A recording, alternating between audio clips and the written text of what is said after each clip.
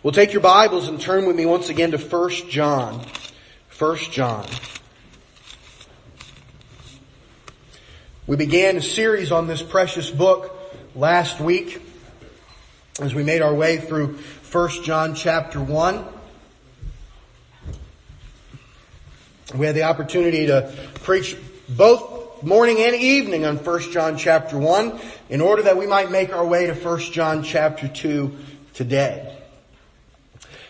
The Lord Jesus Christ is the light, and He has called us to walk in the light as He is in the light. How do we not walk in darkness? We walk with Christ, for He is the light. How is it that we might find ourselves walking in darkness? Walk away from Christ, walk apart from Christ, and you can be sure that you will walk in darkness because Jesus is the light. When Jesus Christ died on the cross for our sin, He died to take us out of the kingdom of darkness and into His marvelous light. But the Scripture speaks of this world, and when it speaks of this world, it speaks of darkness, not light.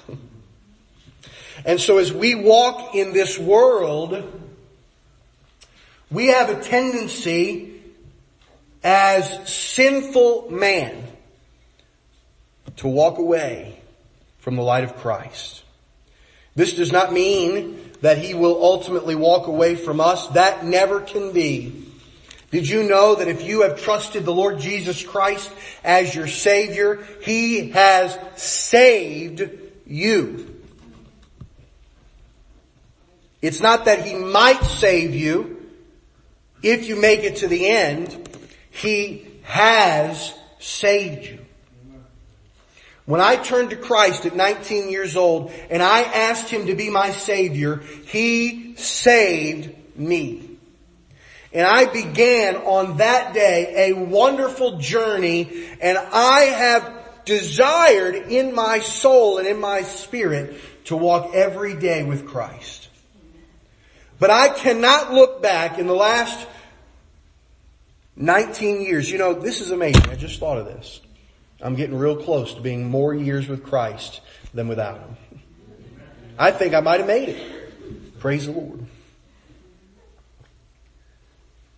But I cannot look back at the last 19 years of my life and say that every day was spent walking with Christ. That would be a lie. There have been some moments, some minutes, some hours, and even days where I've walked not with Christ, but of my own accord, doing what I would, and even in some instances refusing to do what Christ would have me to do. I've sinned against Christ since I've been saved. And the sin, you could even say, is more grievous because now I know Christ. And it makes no sense now that I know Christ to not walk with Christ, for He is the way, the truth, and the life. He came to give life and more abundantly. The Scripture says here in His life that they might know You, the only true God, and Jesus Christ, whom Thou hast sent. It makes no sense since I've been saved to spend one moment of my life walking away from Christ. But I know in all honesty I've sinned. And my sin is not in its particulars necessarily. This thing I did, this thing I did, this thing I said, this thing I thought. But the sin originated or had its beginnings in me walking away from the light. For if I had been walking in the light, I never would have sinned. Does it make sense? The sin didn't have its beginning in the doing of the thing, the saying the words, the looking on this, the hearing that. It began because I spent time saying, I don't want to walk with Christ right now. I praise the Lord that the Lord Jesus Christ, He is so very good. You know that, don't you? The Scripture says, Jesus Himself says, I stand at the door and knock. If any man hear my voice and open the door, I will come in unto him and I will sup with him and he with me. I believe that verse is speaking not to those who do not know Christ, but to those that do. And I praise the Lord when I've walked into the darkness, so to speak. Not into the world, the darkness of hell.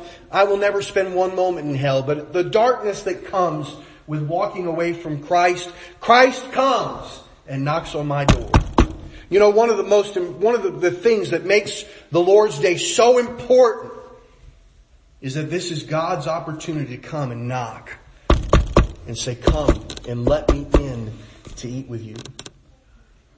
So that you might enjoy me, so that you might come back into the light. This is of the utmost importance, brethren, that we understand who Jesus Christ is, what He's done, and what He desires, and what He has made Himself to be on our behalf. And so I want to spend some time just in these first two verses of 1 John chapter 2. God wonderfully gave these verses to us when He said, my little children, these things write I unto you, that you sin not. And if any man sin, we have an advocate with the Father, Jesus Christ the righteous. And He is the propitiation for our sins, and not ours only, but also for the sins of the whole world. Oh, that we glean some things from His Word today. Let's pray together. Father, would you please meet with us and guide us during this time, that what we hear and what we apply to our life might be from you and nowhere else. Bless us now. Help us. We pray in the Lord Jesus Christ's name. Amen. John, the beloved of Christ, was a pastor and a lover of people. He loved people. And the amazing thing is that Jesus Christ worked powerfully and mightily in John's life, so much so that in so many ways he became like Christ. He even began to use the words that Christ used. The truth is, the more you spend time learning from somebody, the more you begin to become like them. You begin to say things like they say. You begin to do things like they do. So it was with John. My little children, you know who said that first? Jesus did. Jesus said it to His disciples in John 13. Jesus said this, and John 13 is the passage of Scripture right before Jesus was going to be taken in the Garden of Gethsemane. It is during the Lord's table, and in verse 31, He says, John 13:31, therefore when He was gone, it's not 13:31. I wrote it down as 13:31, but it's not there. But He did say to His disciples, little children. Verse 33, little children, yet a little while I am with you. Ye shall seek me. And as I said unto the Jews, whither I go, ye cannot come. So now I say to you, little children. And He says this not to be derogatory. It's very much the exact opposite. It is a term of endearment, a term of affection, a term of love. When Jesus Christ said to His disciples, little children, He was speaking of His relationship of watch care over them. He was speaking of His relationship of, I am the teacher and you're the student, but now I send you out. When John, in 1 John, uses the same phrase, my little children, some of them no doubt were His peers in age, but He called them my little children not to be a derogatory term, to say, hey, I'm the daddy. We often think that way today, don't we? I remember when I was a teenager and I'd get into fights here and there, and I'd say something like this when that person was underneath me: "Who's your daddy?" I remember doing that with my little brother. And I'd get my little brother and I'd get on top of him and I'd have both fists raised and I'd say, "Who's your daddy?" And he wouldn't say anything. I said, "You better say it," right? This is not what Jesus or John were thinking. This is not that type of term. I don't believe any pastor ought to ever speak that way. Jesus, who's greater than all people, didn't speak to his disciples that way. He said it in such a way as to say, "You're my students, my disciples. And it has been good to be with you." So it was with John. He's speaking to the people that he had been ministering to throughout many of the different areas. He ministered particularly throughout Asia Minor, we often call Turkey, and he had pastored and started churches, and he's saying these things to these people: "My little children, my beloved, I am writing these things so that you do not sin." I want you to notice here, Christian, you do not have to sin. One of the terrible, awful heresies that are taught is this: Christian, you're just always going to sin. Christian, you're always going to sin. Everything you think, everything you do, every part of your being, you're just going to sin. That's who you were before Christ.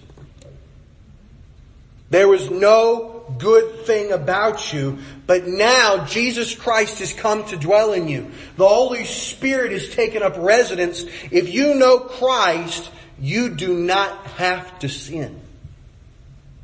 Not because you are something, but because someone lives in you.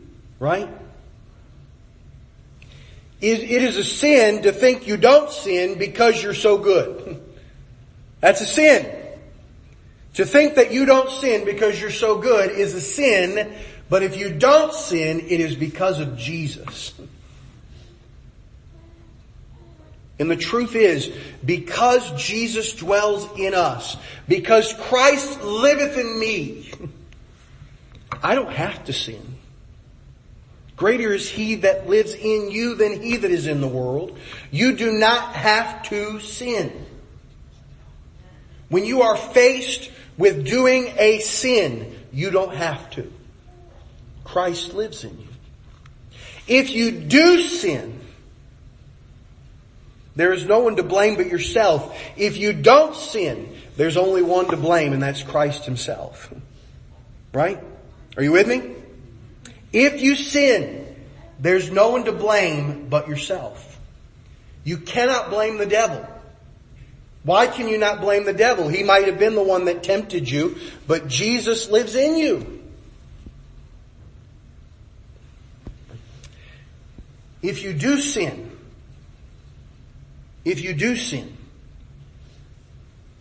we have an advocate with the Father. But I want you to notice that we don't have to sin. Turn there to Psalm 119. Psalm 119. Leave a mark there. We'll be back in just a moment. But in Psalm 119, you may have heard this before. Verse 9, wherewithal shall a young man cleanse his way?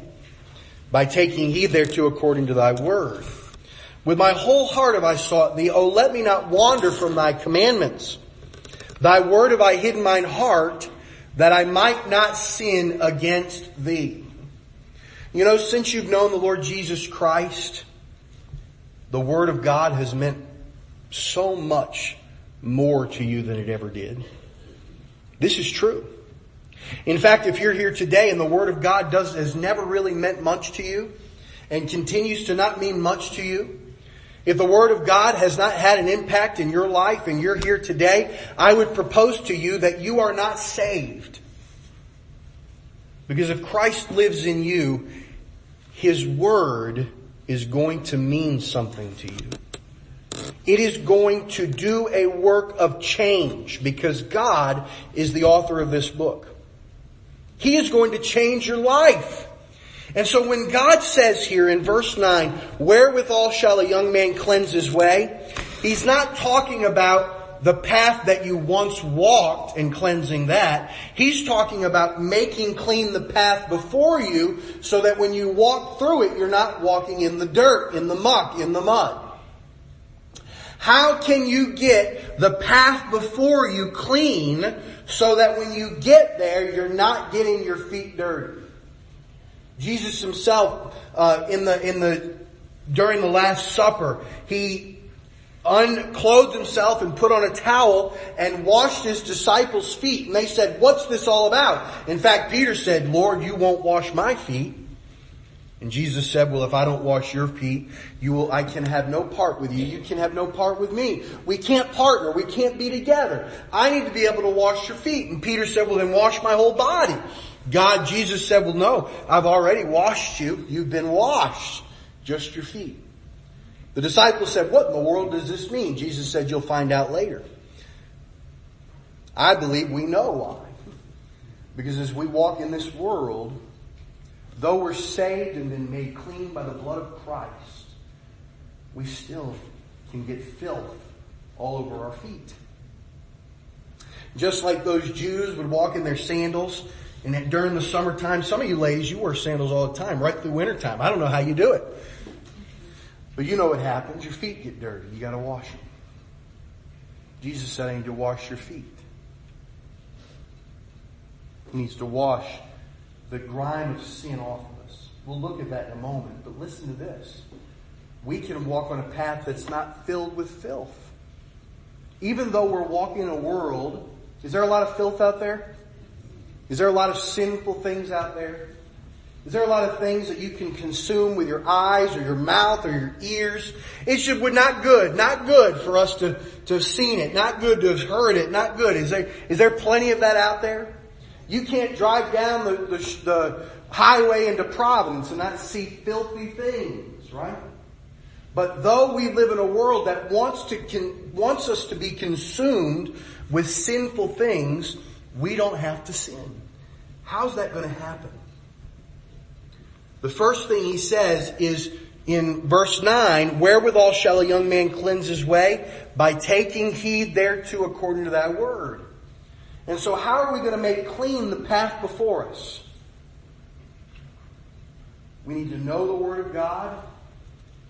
And when the path before us is dirty in a particular way, we need to be able to remember the Word of God.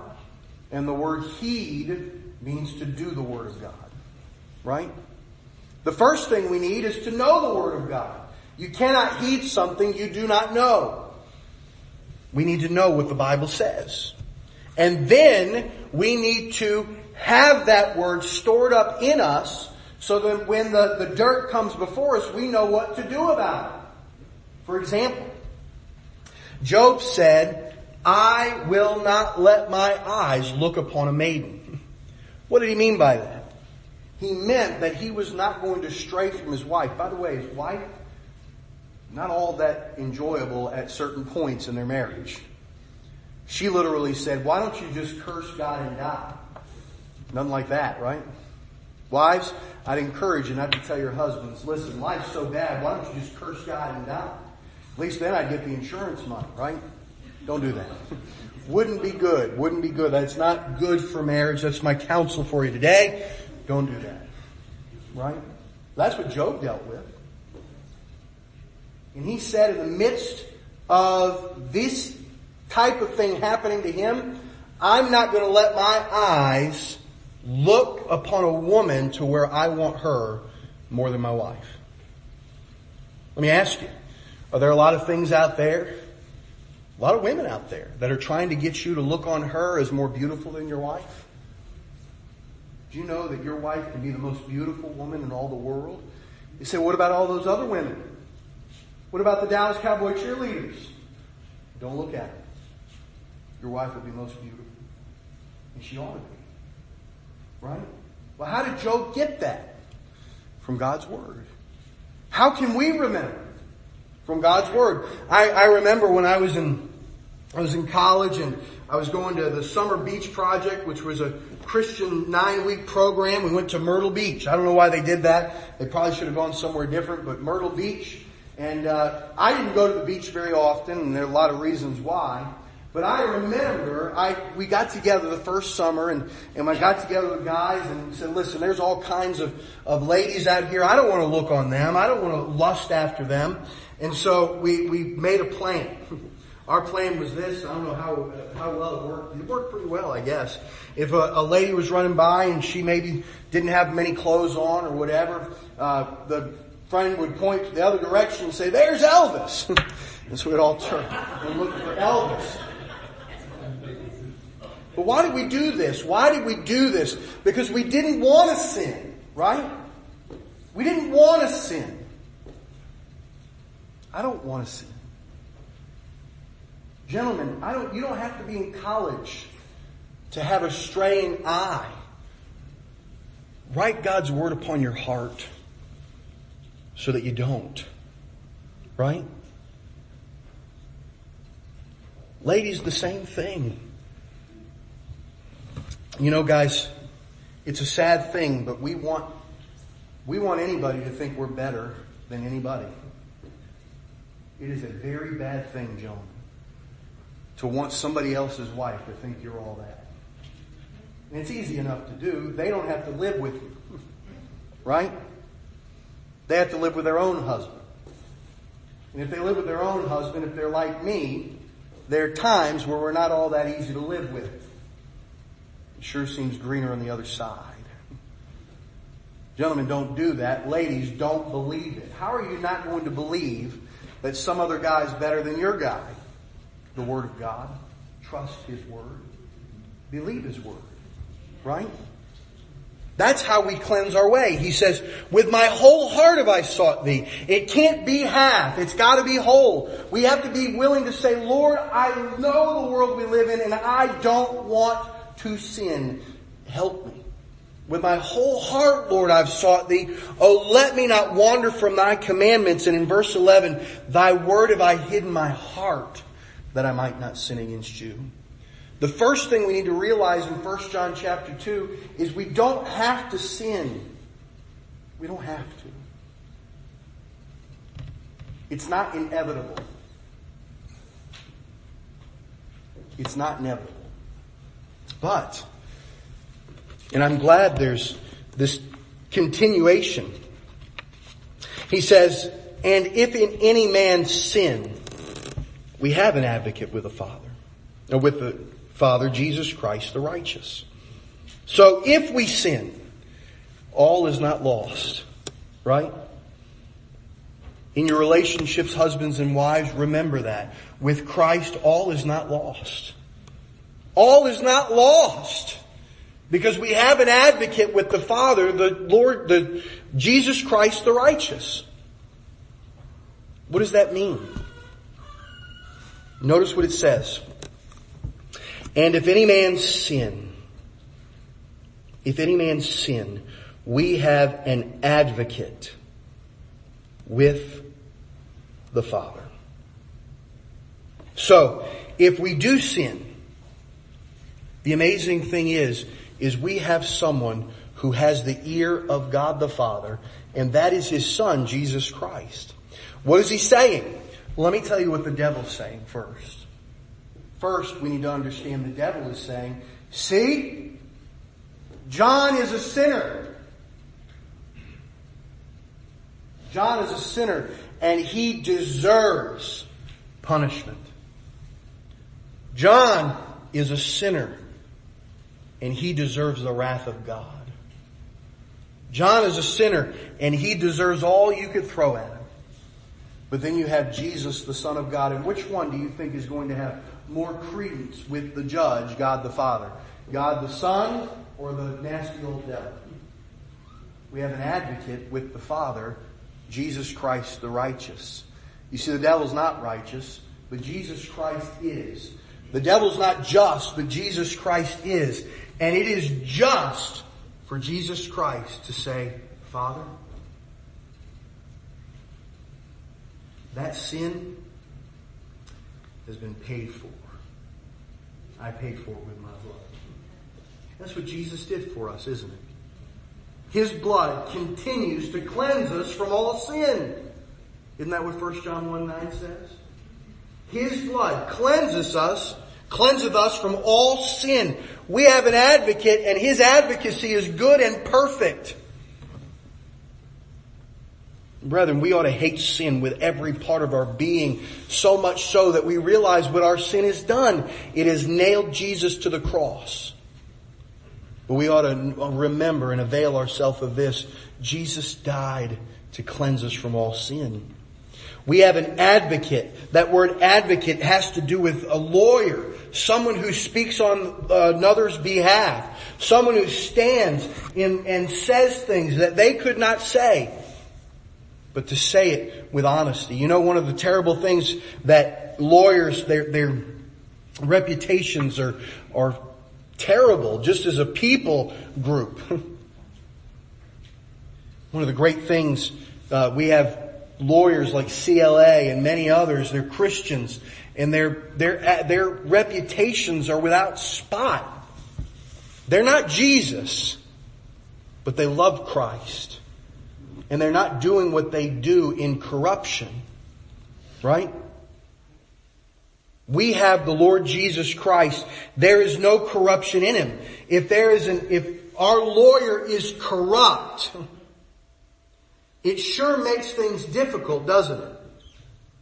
Because if the lawyer can be caught in corruption, then it ruins the whole case.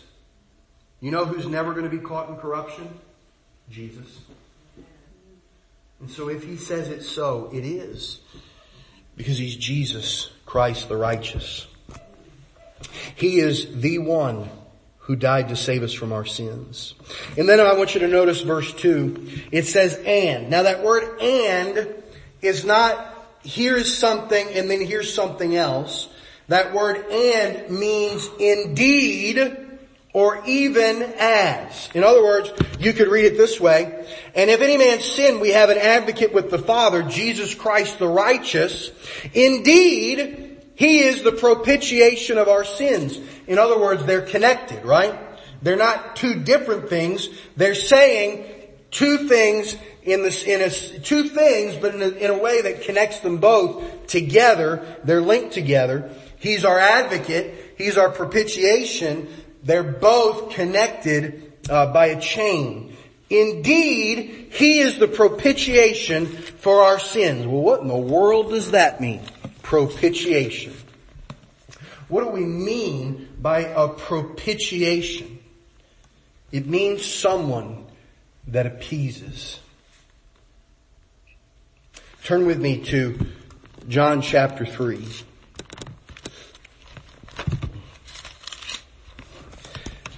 You are not going to get away from this fact. Sin to God is terrible. What do I mean by terrible?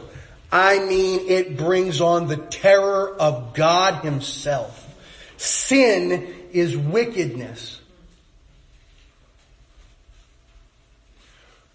When God gets angry at sin, he is right to do so. When God is filled with wrath and indignation towards the sinner, he is not doing wrong. He's right. Sin is wickedness. Sin is the very reason for the way our world is today. Without sin, this world would be perfect. One day, this world is going to become nothing more than a flame of fire. And God is going to make a new world where there is no sin. This world can't be taken and made new without it being destroyed completely first. The scripture says that he is going to destroy this world in order to make a new one. God's wrath is just and right. In John 3, we have this wonderful verse. It has been memorized by unbelievers and believers. It has been mocked in many ways. But it is also something that has been said so often that it sadly has become cliche, but it is a wonderful passage. In fact, it may be the greatest verse in all the Scripture. John 3:16, for God so loved the world that he gave his only begotten Son, that whosoever believeth in him should not perish but have everlasting life. That's a great verse. But I want you to continue on. For God sent not his Son into the world to condemn the world, but that the world through him might be saved. Jesus came so that the world doesn't have to be condemned. What does he mean by condemned? He means to be utterly destroyed. To be utterly cast out. In Revelation chapter 20, the Scripture says these horrible words. And death and hell were cast into the lake of fire. No good! That's what it means by condemnation. That is the literal thought. Condemnation, cast into the lake of fire. Jesus Christ did not come so that people in the world were cast into the lake of fire. He came so that they might be saved. What does that mean? They don't go to the lake of fire. The amazing thing about Christ's salvation is this. He saves us from the worst and gives us the best. There's no greater salvation than the salvation of Christ.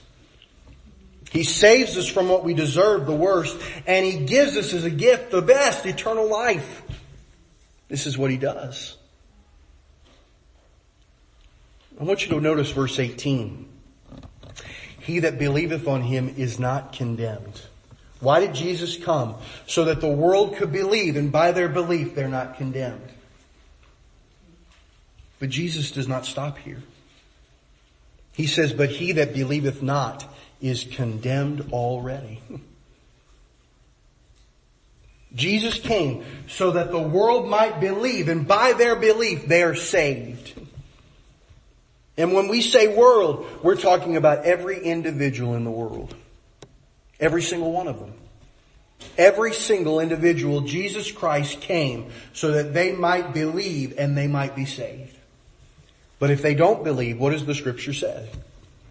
They are condemned already. I want you to know the condemnation of God is just and right, and there is nothing wrong with what God says or does in condemning, because sin is very bad. Sin is wicked. There's no word that I could give up here to describe it. Some of the things that I've heard when people describe sin, it will well up within us absolute disgust, but that's who we are without Christ.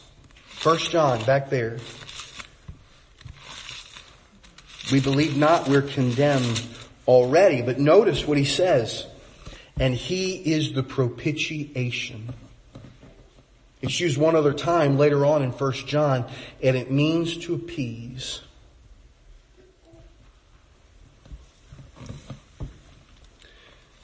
Jesus Christ came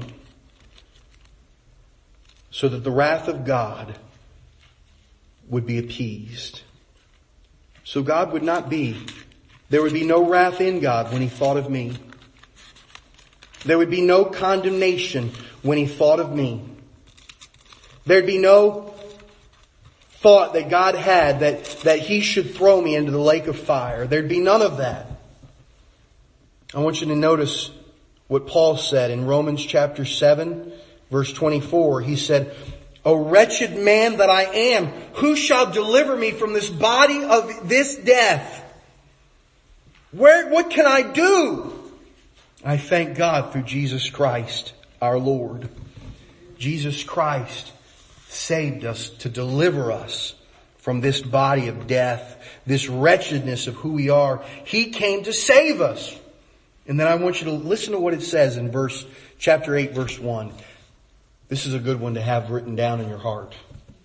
There is therefore no condemnation to them which are in Christ Jesus, who walk not after the flesh, but after the Spirit. What does Christ Jesus do? He takes away the condemnation. That's what it means by Him being our propitiation.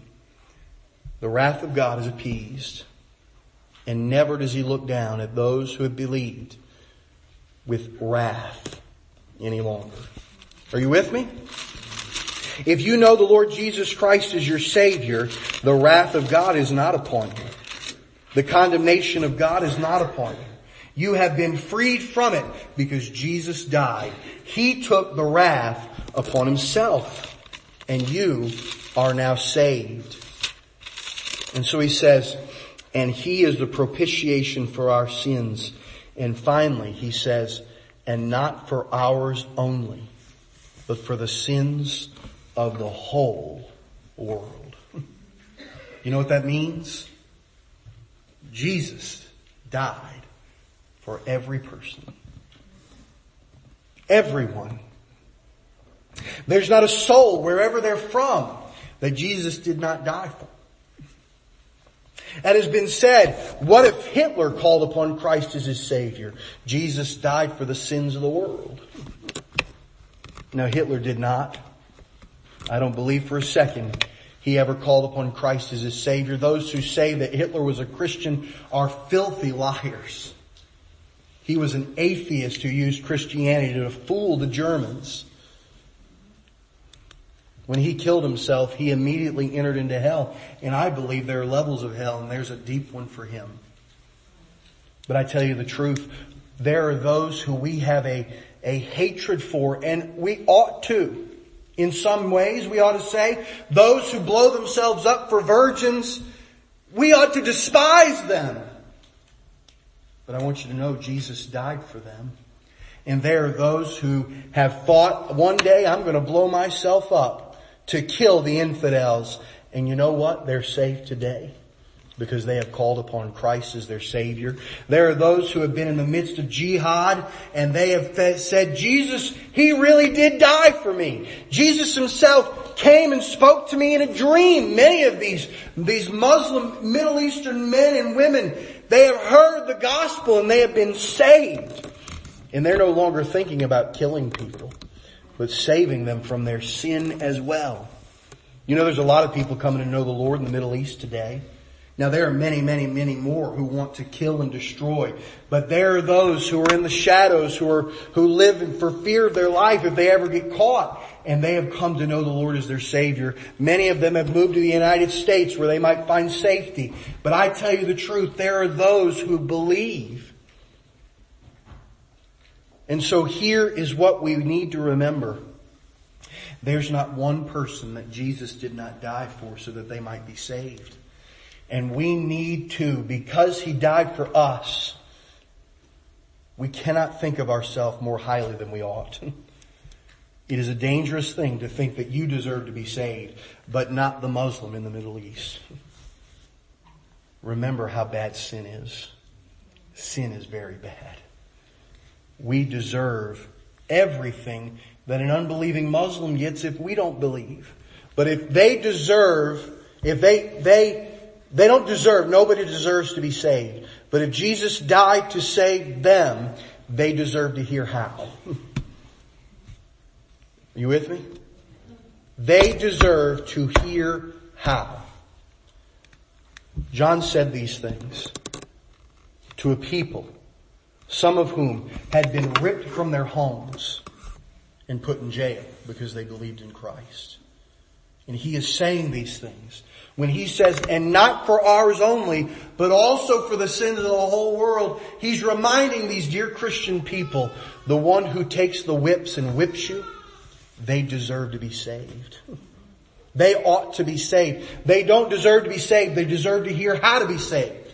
None of us deserve to be saved, but everyone deserves to know how. You with me? Young people, the kids at school who look at you and make fun of you because of their ridiculousness, they deserve to hear the gospel. They don't deserve to be saved like you are, but you didn't deserve to be saved either. But they deserve to hear how to be. People in your workplaces where you are constantly facing the ridiculousness of people who live in the world, who are unkind and are constantly devising ways to put you down, they deserve to hear how to be saved. Because Jesus didn't die for our sins only, but for the sins of the whole world.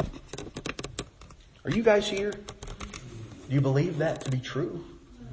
This is what the Scripture says. Amen? Oh, may God help us. My little children, these things write I unto you, that you sin not. And if any man sin, we have an advocate with the Father, Jesus Christ the righteous. And He is the propitiation for our sins, and not ours only, but also for the sins of the whole world. Brethren, I believe that God is just. He will rain justice upon evildoers. But He is the one that must be just. We don't know how to be just because we don't know everything. God is just. I believe Osama bin Laden got what he should have gotten, and I believe God is the one who allowed him to get what he got. I believe that. I believe there is such thing as that which is right, and I believe that there is such thing as that which is wrong. But God says this, vengeance is mine, saith the Lord. It belongs to Him. What belongs to us? The gospel. He has saved us, brethren. He died to save us from our sin. And so may God help us. May God help us to remember these words. Let's bow our heads and close our eyes.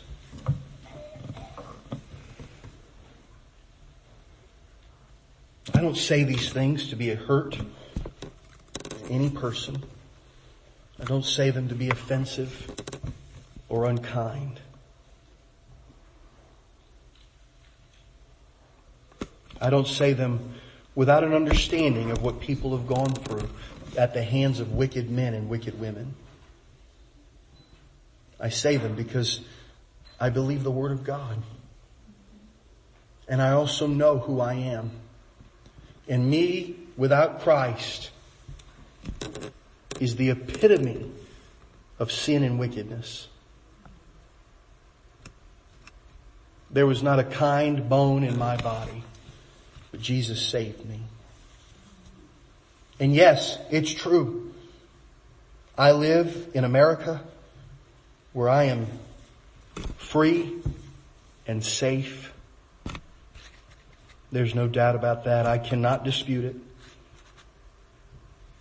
My prayer is that if America ever becomes a place that is not free nor safe, that I would still stand upon the Word of God. In the quietness of the moment, Christian, lift up Jesus Christ. If there be any sin, if there's any sin, you have an advocate. Go to Him and have Him advocate for you. Confess your sin. He's faithful and just to forgive you of your sin. Thank Him. Bless Him. Love Him. If you're here today and you're not saved, Jesus died to take you from a place of condemnation to a place where there's no more condemnation ever. He died on the cross to save you from your sin. There's only one condition for salvation. Believe. Believe with all your heart. If you're here today and you're not saved, all you must do is believe. Turn from your unbelief and believe. This is what Jesus says. Not for our sins only, but for the sins of the whole world. whosoever believeth in him should not perish. In the quietness of the moment, if you're here today and you're not saved, I'd like to pray with you. I'd like to lead you in a prayer that I prayed 19 years ago. If you're here today and you're not saved, I'd like to pray with you. I don't want to waste everybody's time, though. And so I'd ask you this: if you're not saved, but you say, I want to call upon Christ because I believe with all my heart, would you lift up your head, look me in the eyes, and I'll see, and we'll pray together. If anybody would. Anybody here today say, that's me. I believe. I want to ask.